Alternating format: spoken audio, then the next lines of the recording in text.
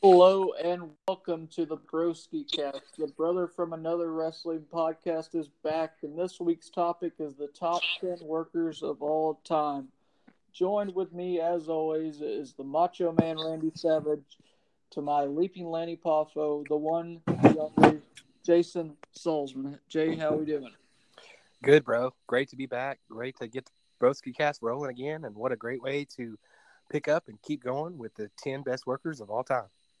I agree. I completely agree. I think it's safe to say I think we enjoy entertainers and talkers, but I think from my and yours perspective on pro wrestling, I think we really enjoy good workers inside the ring. Yeah, because it takes that and to keep the people interested, engaged in the matches. Being a good worker is equal parts technicality, but also storytelling. And I think everybody on the list, as well as all of our mentions, are guys that really did that one way or another to a great extent, and we'll be discussing all of it. No, and I completely agree. We got guys from different eras. We got guys from different promotions. If someone was not on the list that out there that you thought should be on the list, or we're sorry, but maybe we'll revisit this list in a couple of years, and maybe said wrestler will be on this list. But until then, this is the list that we put together for you, and we'll kick it off with our honorable mentions. Yes, Uh, sir. First up, beautiful Bobby Eaton. Beautiful Bobby. What a great member of the Midnight Express, but also a great singles wrestler. Um, Beautiful Bobby was one of those guys that knew how to get new stars over. He knew how to shine up guys that they were ready to bring up and kind of take off and take the baton and run for a while. He was the perfect guy for that. And that's the true professional in the wrestling business, is the guy that can go in there and shine up the guy that they need him to shine up and get over and everything like that. He was a great technical wrestler. Very little wasted movement in the ring. Very good pace.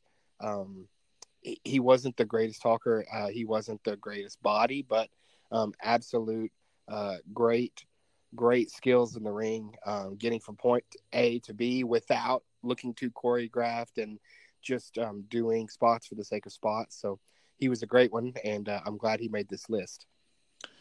Yeah, great tag team wrestler. From what I've seen, just with his work with Steve Austin, good singles wrestler. Yeah, definitely deserves a mention here. Next up, he's not the man of 1,004 holds, but he's the man of 1,000 holds. The Iceman, Dean Malenko.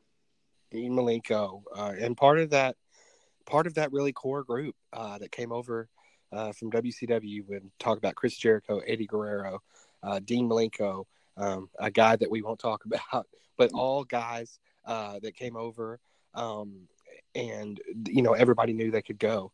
Dean Malenko, a small guy, but in that cruiserweight division, really was the centerpiece along with Chris Jericho, I think, because Malenko could get a good match out of anybody. He could be the second, third, fourth match on those WCW pay-per-views, and really steal the show a lot of the times.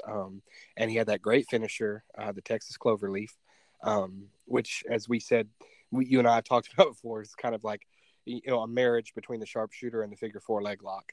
And it was just a really cool hold. Again, he had many of them, of course, 1,000 to be exact, and a guy that was kind of I love how he walked down to the ring and kind of rubbed his wrist and kind of shook his arms. He kind of everything that he did made you think that this was a no nonsense guy that was for real. This wasn't a fake thing. This was a guy going out there to win a wrestling match. It was really, really awesome watching Dean Malenko. No, and you hit pretty much everything on the head with that. The only thing I can think of for anybody that's never watched a Dean Malenko match out there, I believe it was Halloween Havoc '96 when he faced Rey Mysterio. Just go watch that match, and it's a contrast of styles, but that's probably Dean Malenko at his absolute finest. Yeah, it's a great reference. Great wrestling. Next up, another tremendous talent, and he had a ton of matches that were just phenomenal. It's not that guy, but it was phenomenal matches. Ricky the Dragon Steamboat. Yeah, and again, we've talked about this before, but the guy's got probably two of the most iconic wrestling matches of all time in the WrestleMania 3 match with Macho, and then also with Ric Flair in Chicago at the, I believe it was the Chi-Town Rumble or something like that. But put it in your YouTube machine. Go back and watch the Dragon. And just the pace. I mean, Ricky Steamboat and Ric Flair were in such great ring shape. There is absolutely no rest holds. There's no taking a time out. Flair, of course, does his beg spots and stuff like that, but there was very little wasted energy in that ring. Everything was sort of, flowed from movement to movement, from spot to spot, and they got in several times 60-minute matches. Hell, Flair and Steamboat wrestled to 60-minute draws before. Can you imagine a 60-minute match that with no resolution and the fans are still leaving going, God, what a match. I mean, Jesus, those guys laid it all out there. And then what can you say? Macho Man, Ricky Steamboat at WrestleMania 3, if it's not the greatest wrestling match of all time, I mean, I don't know. I mean, I don't know what. I mean, easily the greatest WrestleMania match, I think, of all time. Just wrestling match. So, yeah, Ricky Steamboat, definitely. Yeah, definitely. I agree. If it's not the greatest wrestling match of all time, it's definitely the greatest WrestleMania match. Tremendous work. Helped put Steve Austin over in a way that he wasn't getting any help from WCW. Yep. Helped out Dustin Rhodes when they were tag team. Was also in a tag team with Shane Douglas. Made him look pretty good too. Yeah, and very cool look. Had the bandana, had the gi, had the off the top chop. Really fiery in the ring. He always showed you how hard he was working because he would just be covered and matted in sweat every match, and really knew how to bring a lot of emotion into the match too. So he was phenomenal. Yep. Great worker. And the next guy up was a great worker as well. He was a great talker. I think that was what he's more known for, but he could also work. And I think he's also instrumental in showing the WWE audience kind of the indie style of wrestling. And I think he was really a trailblazer in that sense. CM Punk. That's a great point. I mean, I think that's what his legacy is.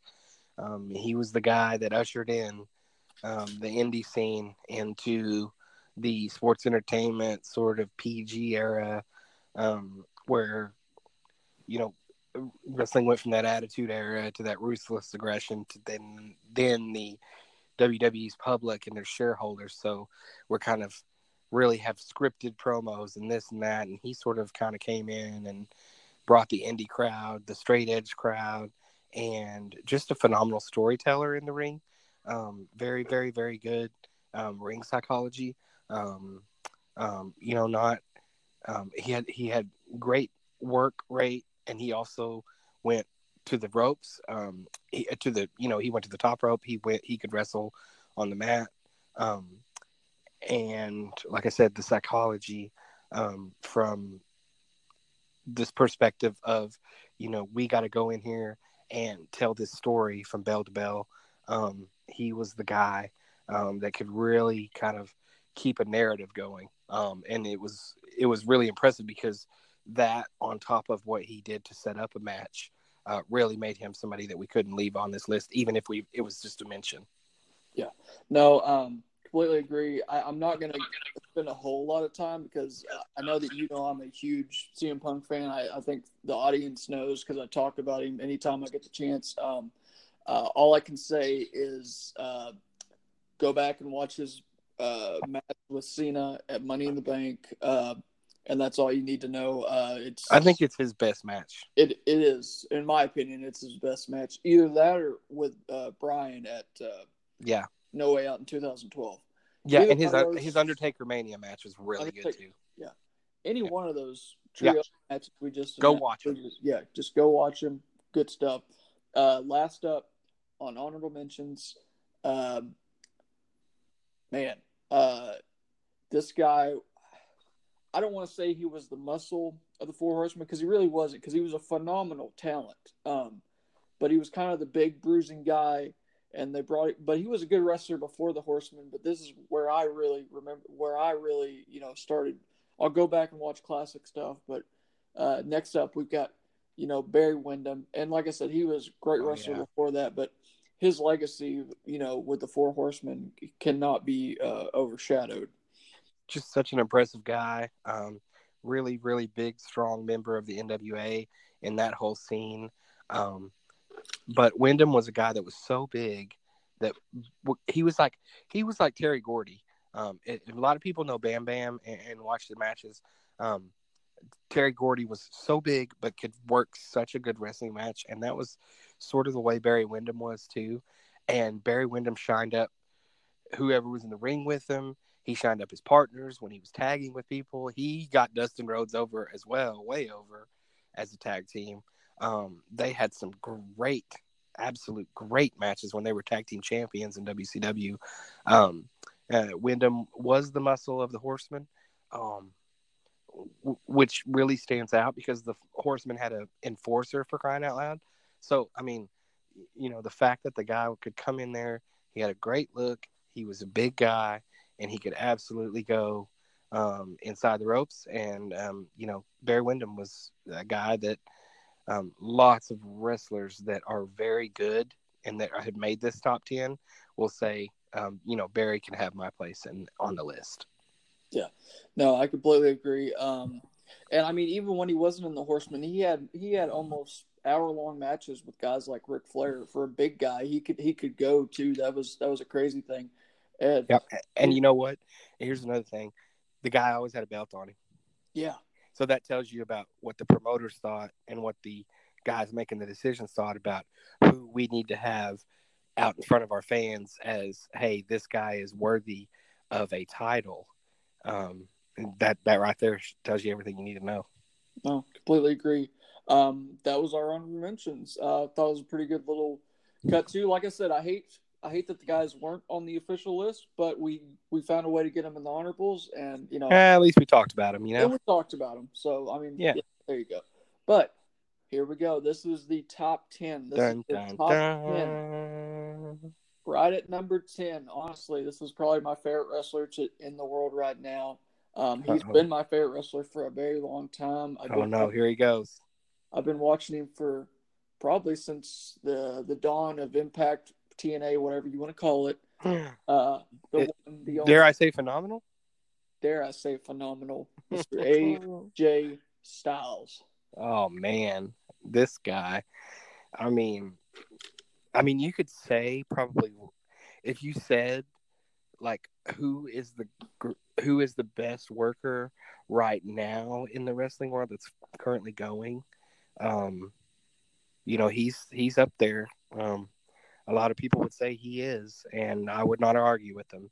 I'm not saying I would also say he is. I would say that I would not argue with them because I think he's worthy of at least being some people's pick as currently the best. The guy's got it all: athleticism, look, and he knows how to have a wrestling match.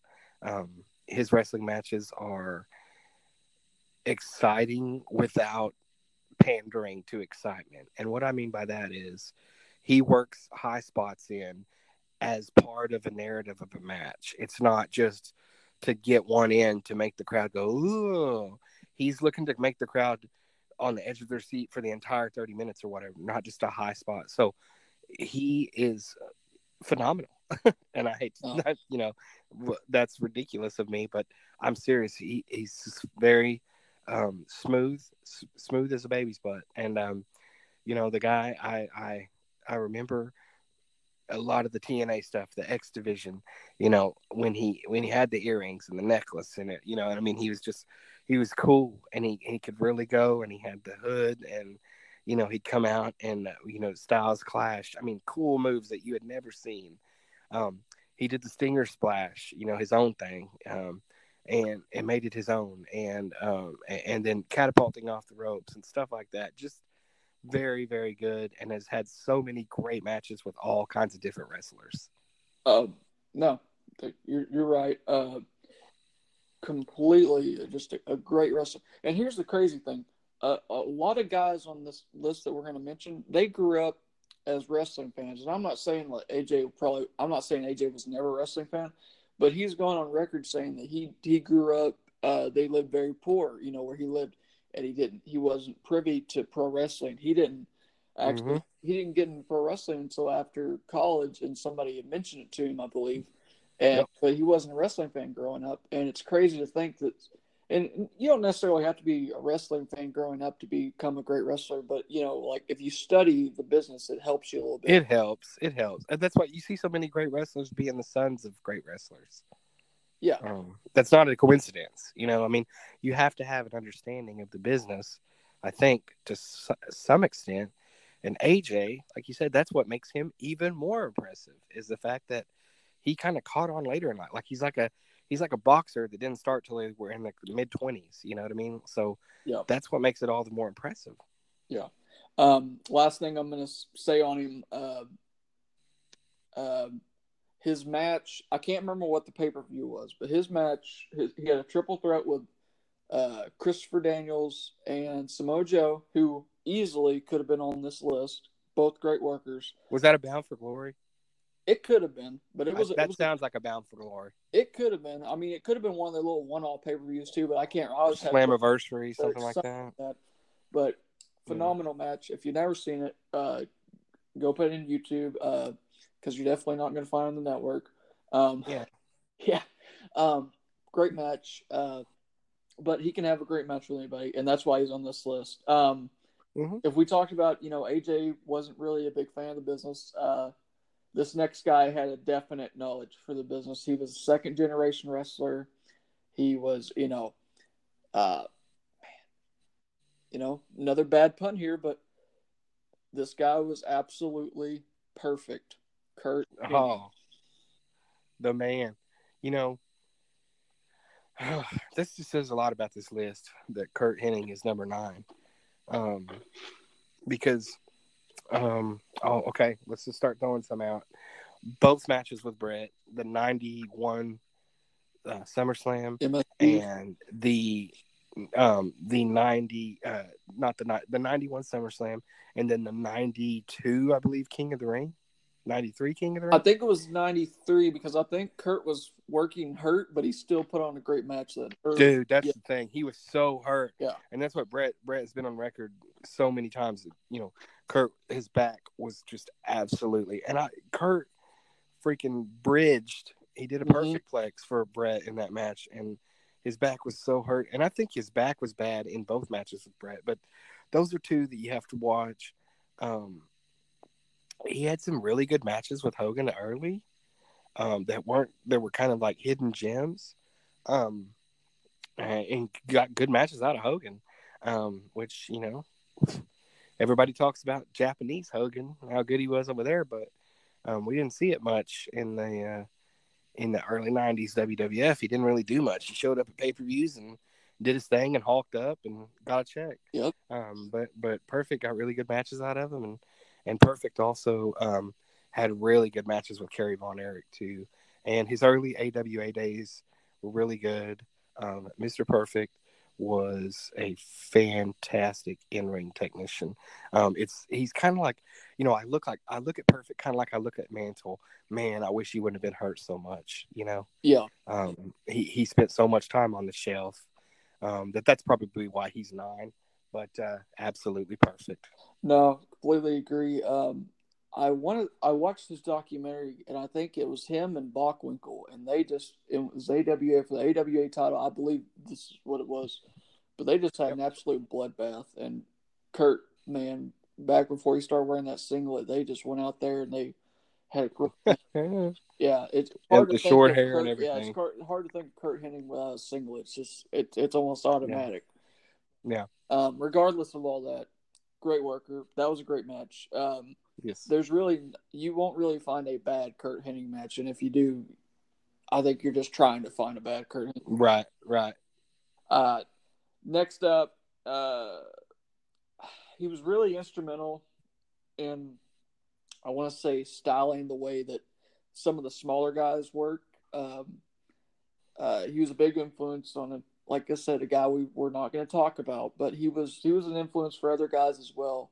Kind of a hard hitting style, but really just a technician in every sense of the word, and really didn't have the longevity, but it was he's deserving of this list, and that's the Dynamite Kid. Dynamite Kid.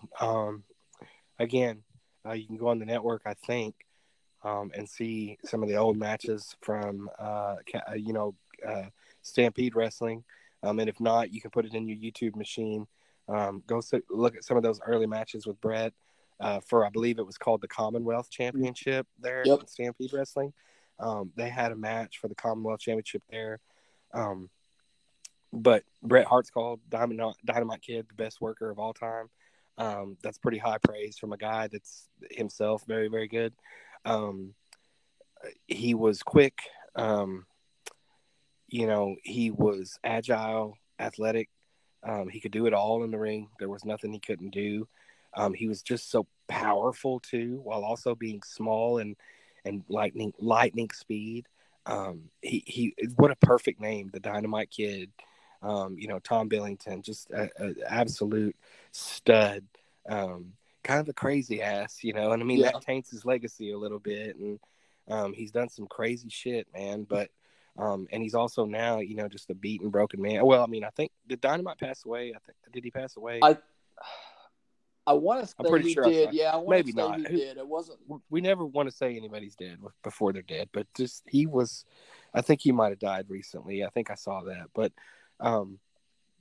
he's been near death for a long time. He, is confined to a wheelchair, and Yeah, really, he was really hard on his body. But he laid it out there. He laid it out there, and he gave it everything he had, and he was in just some wars. But if you watch some of those matches, man, some of those freaking European uppercuts and just flinging himself into you could see why his body broke down, because it was just reckless abandon, but it was poetry in motion, because it was such a sight to see this little package of dynamite just flying around and doing really cool stuff, and being such a influence for so many wrestlers that came up. yeah. You mentioned European uppercuts, and it reminds me of Cesaro, and I want to, you'd like to think that he probably got a little bit of that style from him, because Cesaro's a little bit of a taller guy, but he's not really the biggest, bulkiest guy, but he kind of works that same style. He also, made the diving headbutt, whether, good or bad, he made the diving headbutt, a memorable move, and plenty of wrestlers have used it since then. Right. I haven't watched a whole lot of Dynamite Kid, but from what I have watched, phenomenal worker, just a great talent, and just didn't get too long of a career that he should have, but he was a good worker nonetheless. Very good. Next up, I mentioned that AJ Styles, grew up and he really wasn't that big of a wrestling fan, and this next guy, it's kind of a weird parallel, because I don't remember him saying that he grew up watching wrestling, but this guy won gold in Atlanta in 1996 with a broken freaking neck. Broken freaking neck. And then, he comes into WWE, a real amateur wrestler, comes into, this sport that we love, and he's become one of the greatest wrestlers of all time, Kurt Angle. I think that's what was so that we'll remember when it's all said and done about Kurt Angle, and we talk about him forever and everything like that. It was how impressive to be a Olympic gold medalist wrestler, come into the world of WWE, which is completely different. Like, you could not, I mean, and it was like he was a natural from day one. He could work, he could talk. He just literally came in and just set it ablaze and became one of the best, to ever do it. And it's damn true. I mean, the guy just, he was phenomenal. Of course, an Olympic gold medalist is going to look good in there. He's going to look athletic and incredible, and he did. And he had a great range of wrestling moves. He really knew how to work around the ring, cut the ring in half, do things he needed to do to get the narrative out and get the story going and everything like that, and have a wrestling match. And it was he never looked awkward. He never looked like he didn't know what he was doing or that he was trying to play wrestle. He looked like a guy that had been in pro wrestling before he was even in amateur wrestling. And for it to be such a smooth transition and for him to be so good, I think that's the most impressive thing about him. And that's what we'll ultimately remember for him for the best, is that transition and just the incredible matches he had. There were the WrestleMania match with Shane, or the King of the Ring match with Shane McMahon, and then his WrestleMania match with, I believe he had a WrestleMania match with Brock that was just, memorable because of the bad stuff, but also that before that and during, that was just a fantastic match. Yeah. I remember this interview. I've heard this interview quite a bit, and it's just funny to me. But Jim Ross tells it. I'm pretty sure Kurt Angle's told it before too. But when he first came in, they were, because he's an amateur wrestler, like that's what he knows. And they were like, Kurt, we want you to be a professional wrestler. And I believe he told Vince, like, he's like, Vince, I'm a gold medalist.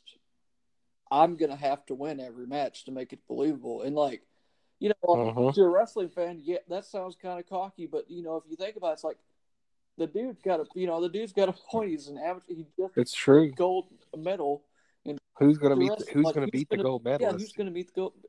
And he had to kind of humble himself a bit. And he turned out at first he turned out a pretty big offer, and then he had to call Jim Ross back and say, "Is that offer still available?" And Jim said, "No, but we'll give you this." And he had to kind of humble himself, and turned into one of my all-time favorite pro wrestlers of all time. He was so good. His Iron Man match with Brock. You mentioned Brock, but he had an Iron Man match with Brock on SmackDown 2003. Oh my God, good stuff. His WrestleMania match with Shawn Michaels, WrestleMania 21. Shawn Michaels, that's the WrestleMania match I was thinking of. I mean, the one with Brock was good too, apart from the botch and all that. But his match with Shawn is just, I said that Macho and Steamboat was number one as far as WrestleMania matches, but if there's number two or number three, that match is definitely that's a close one. Top three. Yeah, good stuff. He was just great worker. Can't say enough good things about Kurt Angle. He's just great. Next guy on our list, actually, I was trying to save it actually because he also had some pretty good matches with Kurt Angle. Had pretty good feud. He also had good matches with pretty much anybody he got in the ring with. Comes from one of the most legendary families in pro wrestling. Mr. Eddie Guerrero comes in at number 6. Eddie, man, I still tear up watching him beat Brock for the championship. And then the emotional match with another guy that was big friend, big time friend of his, and just he could really. Eddie was awesome. Eddie was really, really good as far as knowing how to wrestle, getting a match out of people, being able to fly around, being able to, work a match, get from spot to spot, good pace. And like a lot of the guys we've talked about before, Eddie he could turn to the crowd, he'd get the crowd involved which ultimately that's what you're supposed to be out there doing, is to be getting a reaction out of the crowd in one way or another. Eddie never forgot that or never failed to pay attention to that during his matches. Great matches with Kurt Angle, great matches with JBL. Incredible guy and wonderful matches in WCW before he even got to WWE. So Eddie was incredible, and of course we lost him way too soon. He was still having good matches when he died, and I think there was going to be a lot more for Latino heat out there at the time of his death, which makes it kind of sad. But he nevertheless makes this list. His memory will live on forever. He did things that people will always remember. He lied, he cheated, and he stole our hearts.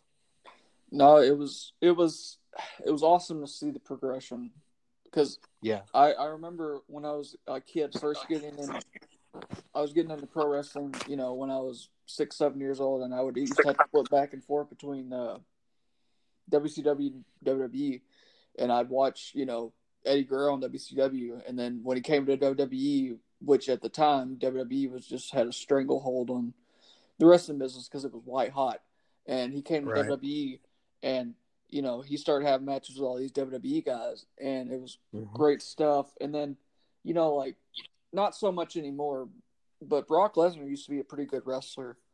He Mm-hmm. got a good wrestling match at No Way Out 04 from him, and that was probably one of, apart from the Iron Man match I just mentioned with Kurt Angle, that's probably one of Brock's better matches he's ever had.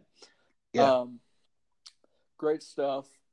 Any of his stuff with Rey Mysterio from 1997, 1996, uh, it can't be passed up. Mm-hmm. It's great work rate. He also had a pretty good match against Kurt Angle at WrestleMania 20, where he did Oh, great match. the spot where he loosened uh, untied his boot. Loosen the shoe, yeah. Kurt went to go get the ankle lock, and he reversed it into a roll up 1, 2, 3. He cheated on that one too, but it was good work. Like you said, way too soon, and it's kind of a bad transition. But the next guy on our list, he was taken from us way too soon, and he was a great worker. Honestly, in my opinion, I think he was the best worker of the Hart family. That's just my personal opinion. You had coming in at number 5, Owen Hart. The Nugget. Um, the worst tragedy in the history of professional wrestling. But before then, um, he was the Blue Blazer. He was the Rocket. He was the King of Hearts. He was the Nugget. He was I've had enough. And then he was the Blue Blazer again. And through all of those things, while never really getting the push that he deserved, he just kept right on being phenomenal in the ring. Unbelievable.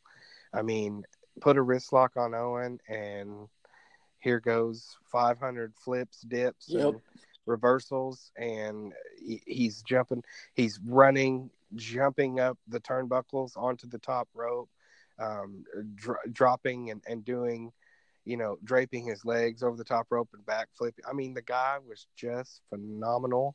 They put him with Coco Beware, for Christ's sake. I mean, he got something out of that. He made you want to watch a high energy match. You know what I mean? Mm-hmm. If anybody remembers, I'm using my age there. That tag team, High Energy, look it up. That was actually the name of a tag team. I thought it was cool when he came out in the New Foundation with him and Anvil. I thought that was a cool pairing. Thought it was cool when they put him together again when he had his little run in with Brett, and Anvil helped him win the King of the Ring, and kind of came back and was a part of that. But as far as bell to bell, he was, and for as long as he was in a WWE locker room, he was one of the top 3 bell to bell guys back in that locker room the entire time he was there, and everybody would say that he was phenomenal, great worker. As I said, dips, reversals, arm bars, things like that, and he would just put on a clinic, and his, like I said, there was very little rest space. There was very little dead time. The only blemish maybe on his career is that he dropped Steve on his head, Stone Cold on his head. But other than that, never really hurt anybody. He was very safe, and it sucks that he's, he'll always be remembered as the guy that fell from the ceiling for a lot of people that aren't into wrestling. But those that are into wrestling, will remember the Rocket and the fact that he was very, very good and could have been one of the top guys going a lot more years than he had to stop at. No, and I mean, you're right. It's a sad situation, but for the true wrestling fans out there, for guys like you and me, uh, can't say enough good things about Owen Hart. His cage match with was it with Brett at SummerSlam '94? Yeah. Right? Yep. Great Yep. match. For the championship. That old blue steel cage. I Yep. think they need to bring it back, just if it's just for one time. The old blue steel. Yeah. Just bring it back for nostalgia's sake. They do, and that'd be cool if they had like a yeah, it's like a throwback match, Yeah. or throwback cage match. Yeah. That'd be cool. That'd be a nice thing to do. I just remember the promo he did before that match in the dark. Yeah. In that cage. That was cool, Yeah. man. That was such a great feud. Those guys killed it. Yeah. No, it was good. I remember in late '98 when I was a kid, he had a match with Edge, and this was back before Edge really got. I think Edge just had gotten to. I think he'd gotten real big with WWE, and he had a match with Edge, and it wasn't very long, but it was at. Can't remember the name of the pay per view, but it was in a pay per view in Canada, and it wasn't. The Stampede. No, I think Stampede was '97. This was okay. This was. I want to say it was called Breakdown or something it was something. Okay. But it wasn't a very long match. But Owen made Edge look like $1 million. I mean, of course, I believe Owen won the match, but he made Edge look like $1 million even early on in Edge's career. But he was just good at stuff like that, and way too soon. But he definitely won't be forgotten. And that's right. Our next guy, number 4, hasn't been forgotten. He's still talked about today. He's still regarded, even, for his age, he's still regarded as one of the best in the world, and certainly believes so in his mind. I'm going to get heat because he's not number 1 from a certain Jerichoholic, but right now, at number 4, one of my all-time favorites and one of the best to ever do it, Chris Jericho. A guy that has reinvented himself time after time after time again, but the one constant has always been that guy is going out there, and every card he's on, you better go out there and whoop ass if you want to have the best match of the night, because he was bound and determined to have the best match. He didn't care if he was first or last or in the title match and whatever. He was going to go out there and make sure that people left going, you know what? This T-shirt has these two guys on it, but the best match tonight was Chris Jericho and this other guy, And his match with Shawn at Safeco Field, WrestleMania, one of the best WrestleMania matches of all time. The stuff he's doing now, even though he's kind of, he's in the twilight and he's on the back end. He's done really, really great work with AEW and Kenny Omega. Him coming back and kind of while he's with WWE, or sort of kind of where he had that WWE lull going on, and he came out with that big match with him and Kenny Omega. That was so cool to see him come out and make such a headline at the latter stages of his career. And it's like I said, really, really good charisma, crowd engagement in his matches. Referee, he knew how to use the referee in wrestling matches. If for people out there that are really hard marks, don't know what I'm talking about, the referee plays such a huge part in a wrestling match. That's why you see shitty referees and they stick out like a sore thumb, and you see really good professionals and you're like, okay, they're part of the dance floor. And so he could use a referee, he could set up a match, and then he could go out there and take care of business, and not only put together a really good story, but just athleticism and different array of moves. Had always had really cool moves. The Lion Tamer, the Lion Salt, Walls of Jericho, stuff like, just stuff like that was so cool. And he had those moments where you knew he was going to put things on that were exciting to the crowd and exciting to the fans. And he's built himself as legitimately into Mount Rushmore discussion when you talk about all-time guys. And it's been really, really impressive to see him still going strong and making big headlines. And a lot of it starts with himself and his belief in himself. And like I said, the attitude of, I'm going to go out there and have the best match. I could go on and on and on. I could probably make an entire podcast out of my top 10 Jericho matches because he's that good. No, there were so many good ones. Yeah. I've been watching this guy for the last 20 years, 21 years. That's, to be honest, that's probably how long my fandom's going on. But I've been watching this guy for so long. And I remember when he used to come out to Even Flow in WCW. Yeah, it wasn't Even Flow, but it was, that's how they got away with copyright in WCW. But that's crazy. Yeah, but like WCW, he had good matches with Mysterio. He had good matches with Eddie. He teamed up with Eddie. Had good tag team matches.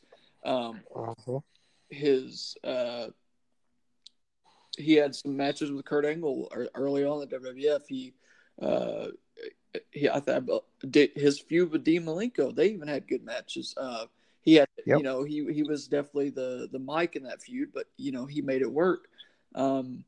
You mentioned his match with Shawn at Safeco Field, phenomenal match. He was in the very first Money in the Bank ladder match, which I still believe is the best Money in the Bank ladder match of all time. Yeah. First undisputed champion. I can't believe I didn't even mention that yet. Yeah, beat The Rock and Stone Cold. You would have got to it. I just had to. Yeah. I just had to jump in there and steal your moment. No, you're good. Yeah. I really didn't think of it, but yeah, you're right. And like I said, I can go on and on and on. I could make an entire podcast, but sum it up. Great worker. You're right. Will go down as one of the greatest of all time to do it, if not the greatest when it's all said and done. And really, here's another thing. Got Cena over big time. Yeah. And that was such a big help to Cena. That's another one. Cena owes Angle and Jericho everything. Yeah. That's another one. Go look it up in your YouTube machine. It's a very underrated match, but I think it's a great one. Vengeance 2005. Chris Jericho, and Cena, triple threat for the WWE title. It's a great match. Very underrated. But yeah, I'll get off my love for Chris Jericho right now. Next up, this guy, you could say, probably influenced Chris Jericho. He probably influenced a lot of other guys, like Eddie Guerrero, like Kurt Hennig. Came and like Owen, came from a great wrestling family. Your favorite wrestler of all time. Are you talking about the excellence of execution right now? I am talking about the excellence of execution right now. Coming in at number 3, Bret the Hitman Hart. Well, okay. Bret's biggest fan. We've all always known that. But there are so many guys, including your favorite wrestler, that say, my favorite match or my best match I ever had was with the Hitman Bret Hart. What does that say to me? Well, it just says that as far as in the know guys and the guys that knew how to do it and knew what they were doing in the ring, he was the guy that they most fondly remember could go out there and give them their best match. Undertaker says it. Steve Austin says it. Diesel says it. Everybody, if you ask them, what's the best match you ever had? So many of them are going to say Bret, because Bret could work with any style. He could work with any size. He had a great match with everybody. The 1-2-3 Kid match on Raw is one of the best matches of all time. It really is. It's so good. But then he could also work with Yoko or Bam Bam. Or Vader. Yeah. Or he had good matches before he got kicked in the head, but he had a good match with Goldberg. Yeah. He was getting good matches out of Goldberg. the spot with the metal chest thing, that was so great, by the way.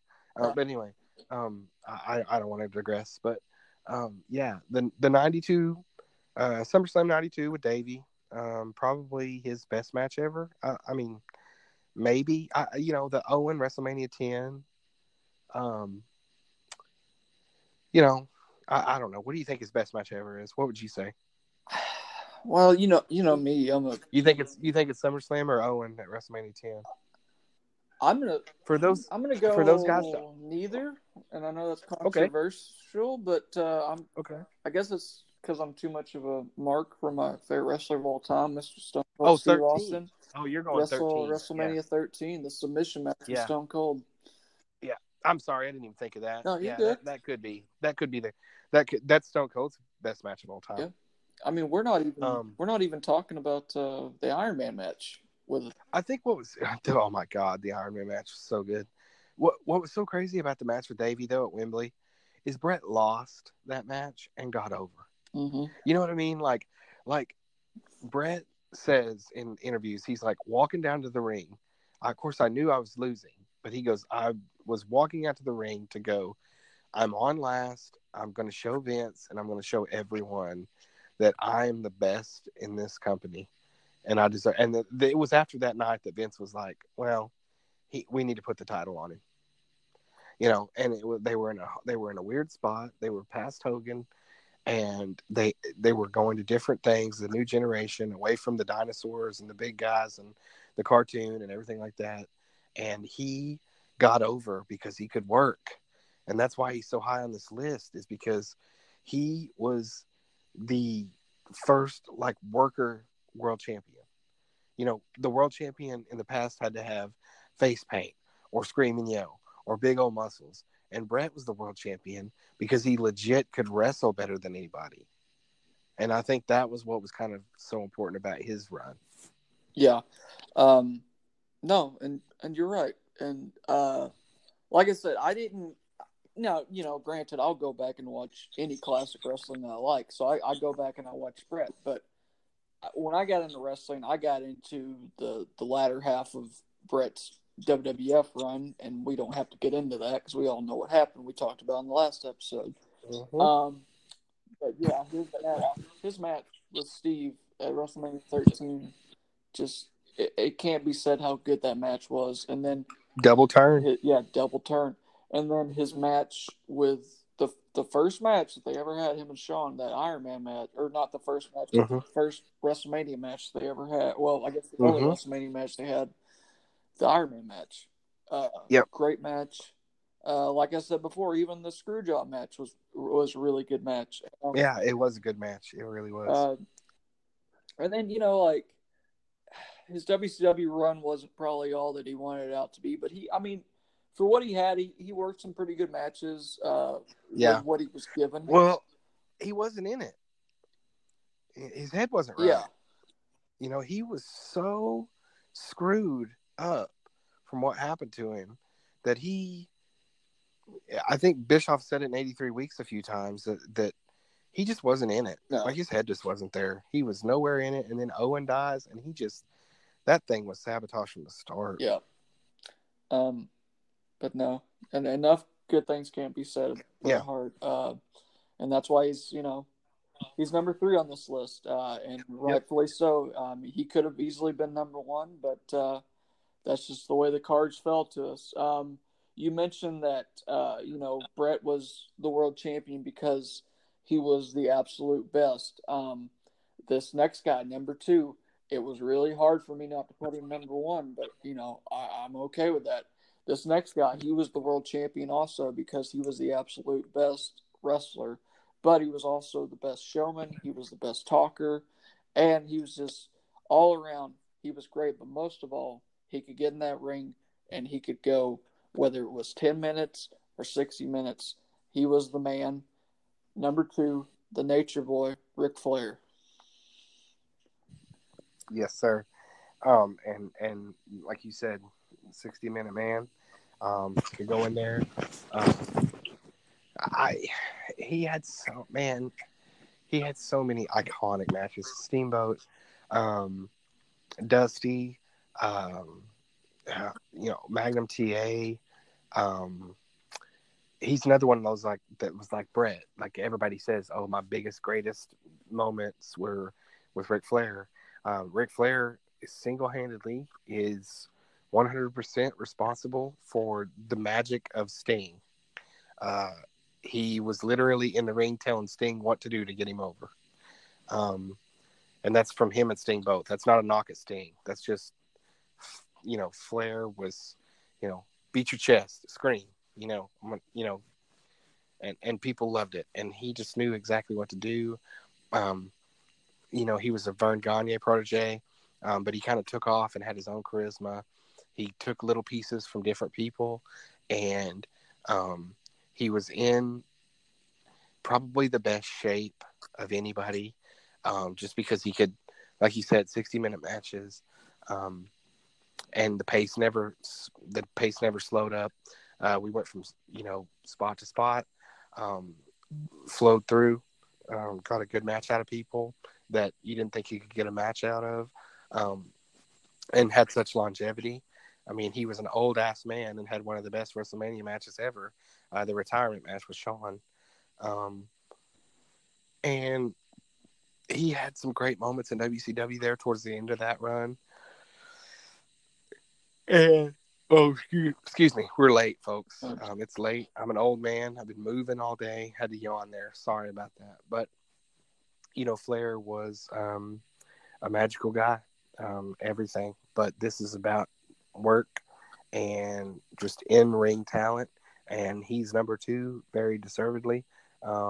If number 1 wasn't so great, he would be number 1 because, look at all the matches, and like I said, they're steamboats. And I always think Macho at WrestleMania 8, that was such a great match and such a great program, and they just flawlessly did that feud. I mean, it was so good. Those guys were at the apex of their careers, man. What a great joining of time there. That was such a great time for WWF.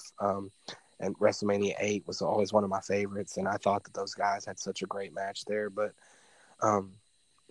right before that, the 92 Rumble, he said is the greatest night of his life and really one of his highlights. And I agree, because he went in there number 3. You hear the buzzer go off, and man, it was such a great moment. I always love going back and watching that because, you hear the buzzer go off, and here comes this beautiful white black robe, and Heenan just, no, damn it, and you never heard anybody cuss on WWE television at that time, and Heenan just letting it go was so perfect, and Heenan's commentary was so great. That whole Rumble, you know what I mean? He goes, at one of the best spots in that Rumble is Haku comes in, and and then Haku helps Flair out, like holds somebody to let Flair chop him, and Heenan's like, "Oh, good job, Haku, good job." And then Haku like turns around and chops Flair, and then Heenan's like, "What the heck are you thinking, Haku? Have you gone nuts?" It was so good. It's just such an enjoyable watch, and that's such an enjoyable watch because the entire time, man, you're not taking your eyes off Flair. You're watching Flair the whole time, and that's like the most who's who of professional wrestling Royal Rumbles that there's ever been.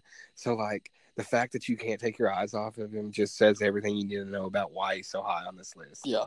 I mean, there's his match at Texas Stadium with Kerry Von Erich for the NW title. Oh, there's Starrcade, I believe it was Starrcade 85 or 86 against Dusty, where Dusty finally, beat him to win the title. Oh, man. Yeah. Let's see, what else? The trilogy. We talk about it all the time. The trilogy with Ricky Steamboat, who was an honorable mention on this list. You just mentioned 92 Rumble. He had a pretty good series of matches with Brett, even. Starrcade 93 against Vader. He made the world believe that, this big imposing force just came in there and he was supposed to kick Ric Flair's ass. And then, Rick, somehow, some way, he got a great match out of Vader, which I'm not saying Vader was a bad talent. He was a great worker, but it was just such a contrast of styles. And then he rolls him up at the end and he gets the win, which nobody thought was going to happen because, it's little Ric Flair versus Vader. Yeah, he made Sting. He had pretty good matches with Jericho early on in his WWF career. I remember that vividly.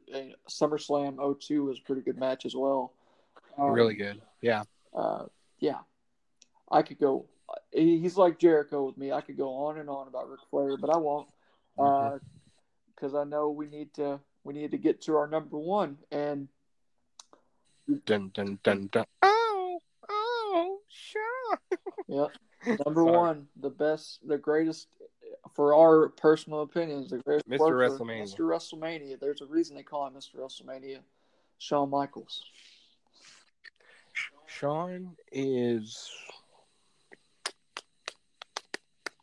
like the guys that we would say are the greatest. Say that Shawn Michaels is the greatest. You know what I mean? Like they're like if you got all the greats together and was like, who's the greatest? They're like, well, I was awesome, but Shawn's the best. Well, and Shawn was, you could see it from as early as the Rockers in AWA. Marty was good too, but you could always see that Shawn was a step above. He was a world apart. And then when they split him up and he became a single star, you could almost see that there was no way he was not going to progress because of the flip spot into the turnbuckle, the countless.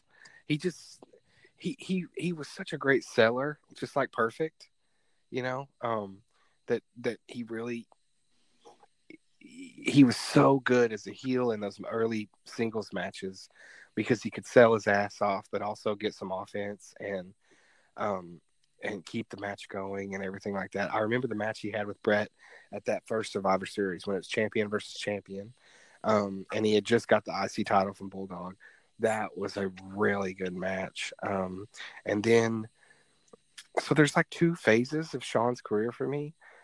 There was that phase all the way up till WrestleMania 14 where he sort of passed the torch to Stone Cold, which that was a great match too. But then there was also how impressive it was for him when he came back and he kind of had the matches with Hunter there. And then it was like, oh, well, Shawn Michaels is back. And not only is he back, but Jesus, he's still the best guy in the company as far as just able to go in there and have a match. The two WrestleMania matches with Undertaker are legendary. Just absolute clinics. He had great matches with Hunter. He had, of course, incredible matches with Brett. Great match with Ric Flair. And these are all different kinds of guys. He had matches with Sid. He had matches with Kevin Nash.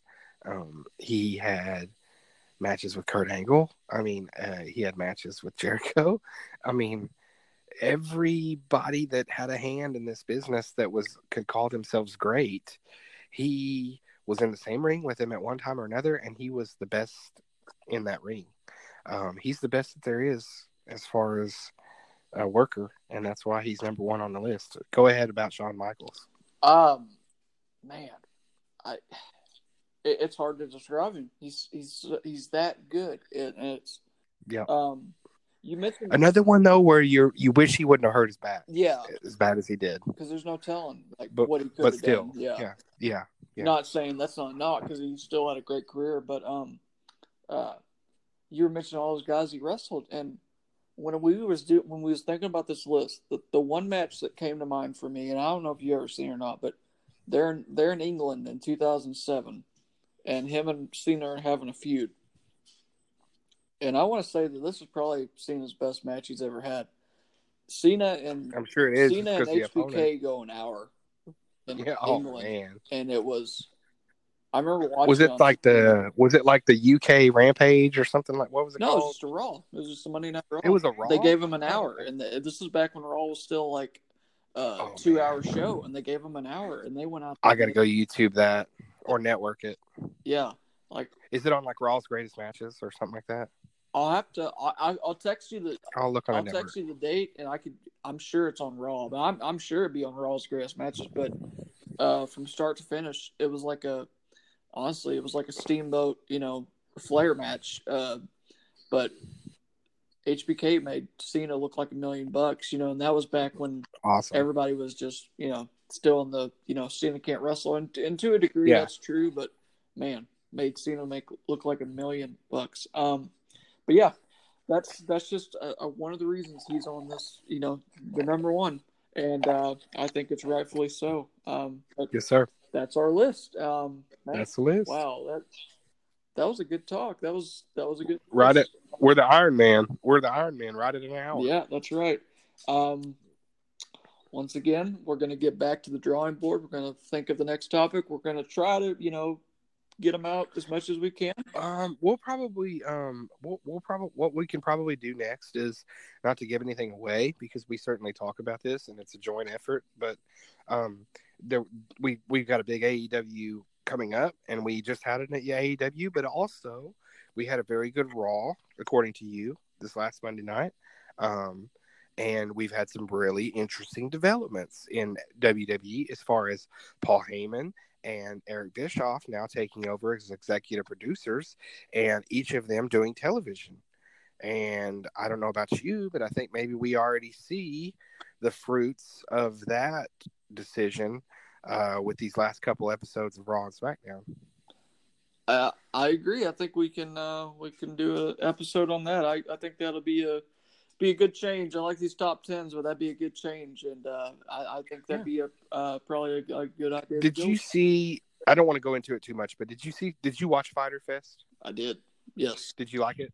I did. There was parts where it was I didn't, but overall I enjoyed the show pretty good. And the chair shot?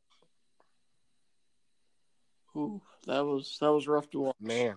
That was rough to watch. So, I mean, yeah. I mean,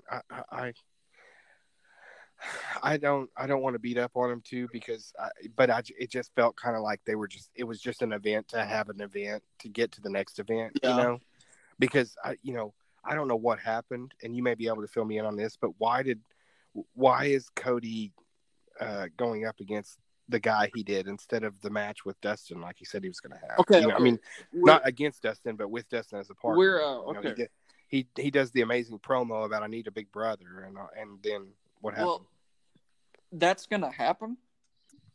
Okay. It's this kid named Darby Allin. He's an indie darling. He's a really good wrestler, but I think they were just trying to showcase him a bit. Okay. No, it's actually their next event on July 13th. Fight for the Fallen. They're doing like a event in Jacksonville. That's when we're going to see the Bucks versus the Rhodes Brothers. Oh man! So it's going to happen. It's going to happen. Okay. Cool. But yeah. Will that one be streamed too? Yes. Okay. Yeah. Okay. It will happen. But yeah, man. We can do the current state of WWE for better or worse coming up. Yep. If you want to follow us on Twitter, it's at RealBroskiCast. But yeah, keep listening to us, guys. Keep listening to us. The only thing this is going to grow is if you share and talk about it, and if you know pro wrestling fans, hey, have them holler at us, and say you enjoy the show, maybe throw us some topics, maybe you want to join us, something like that. It's all good. My bro here's been kicking butt, kind of going and hanging with the UWE guys. I think you were actually even gonna work some Gorilla. I mean, that may not have worked out this last time, but I'm glad to know that you're getting linked up with some of the local indie guys and actually getting in the scene, and that's just going to help our podcast even more. Yeah, no, can't say enough good things about UWE. Brad and Brandon, they're the Brad and Brandon. They're the owners of UWE. Good guys, good stuff. If you're ever in Tahlequah and you got $6 in your pocket on a Saturday night when they're running a show, go check them out. Fun stuff to watch. Cool. It's been a good show, and you just put them over. I just put them over. Yeah. You just shined UWE. I just shined them. You went out there and sold your ass off for UWE. Yeah. Yeah, that's cool. That's Though. what you got to do. That's what all. That's what you That's gotta what all do. the best ones do. That's why I call you the Arn Anderson of Tahlequah. That's right. Yes. I never knew that till now, but yeah. I don't call you that. I just called you that just now. Yeah. I don't know what I'm talking about. Well, Sorry, we're good. brother. We're good. Okay, man. But yeah, I'm Caleb Salzman. This has been Jason Salzman, and this has been the Broski Cast. Thank you for Yes, listening. sir. Signing off. I'll talk to you later, Dave. All right, bud. All right. Love you, man. Love you. Later Bye. on.